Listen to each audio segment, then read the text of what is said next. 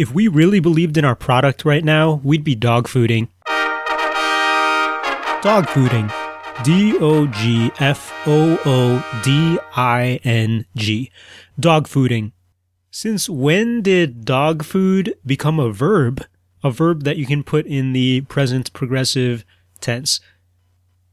Well, since a little while ago, dogfooding is a slang term that refers to the act of using your own products for one's own benefit.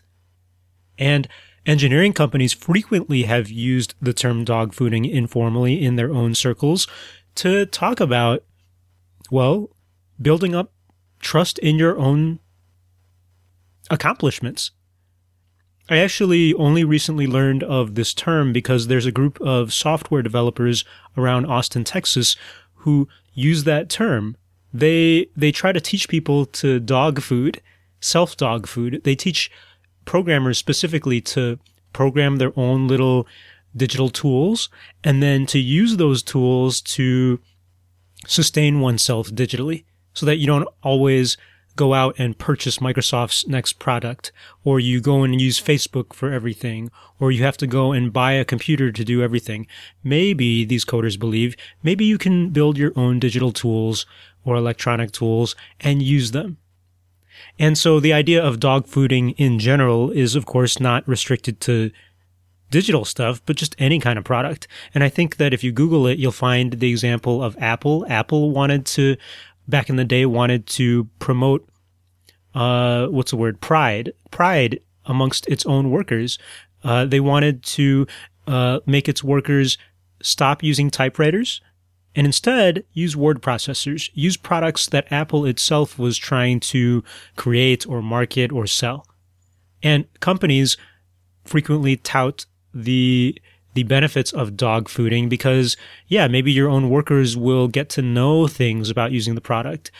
There's also criticisms of it, but in general, it can be promoted for many reasons. Now, going back to the idea of digital dogfooding, I think it's kind of funny. It does remind me of the whole popular movement nowadays of doing everything on your own, like growing your own garden, doing your own vegetables, making your own compost, hunting your own pig before you butcher it yourself and then make your own bacon, building your own house. Like, that's a big trend. I mean, maybe in Austin, Texas, I don't know, but I think it's a trend everywhere. And I think digital dogfooding or self-dogfooding in the software space, that's just part of that. And I think it's neat to be able to make your own code and software and then use it for your own life. Anyway, that is our engineering slang word of the day, dogfooding.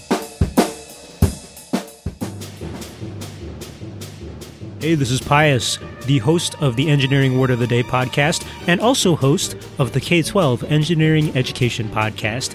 If you want to check out that longer show that goes really more in depth into issues of engineering education, please visit k12engineering.net and learn more. Thanks.